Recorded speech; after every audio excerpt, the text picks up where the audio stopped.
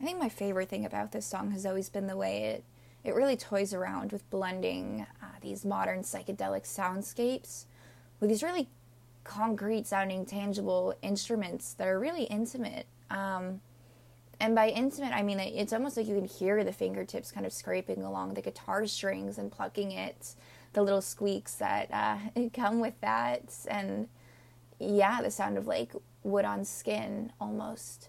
And both have a place to equally shine. It starts off kind of with those sounds of more contemporary soundscapes, more technical, technology-based music, if you will.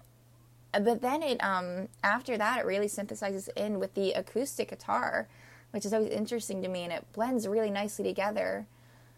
But I think at the heart of this song is just, just bare instruments itself. At a minute 27 in, you get that little drum kick, and then it's a new drum line and bass line that really drives that second verse into another level, like another stratosphere that the first verse wasn't in. And then, of course, at 2:15, when that song really kind of hits peak, in my opinion, it's all just these crazy bends on this electric guitar.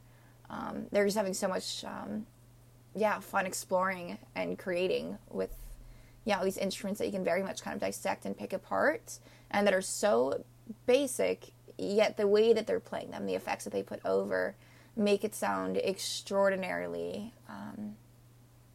outlandish or out of this world. Pretty ethereal, if you will, and it's so simple at the same time. So it's always a great combination, in my opinion. I love this song. I always am surprised it doesn't have more streams than it does.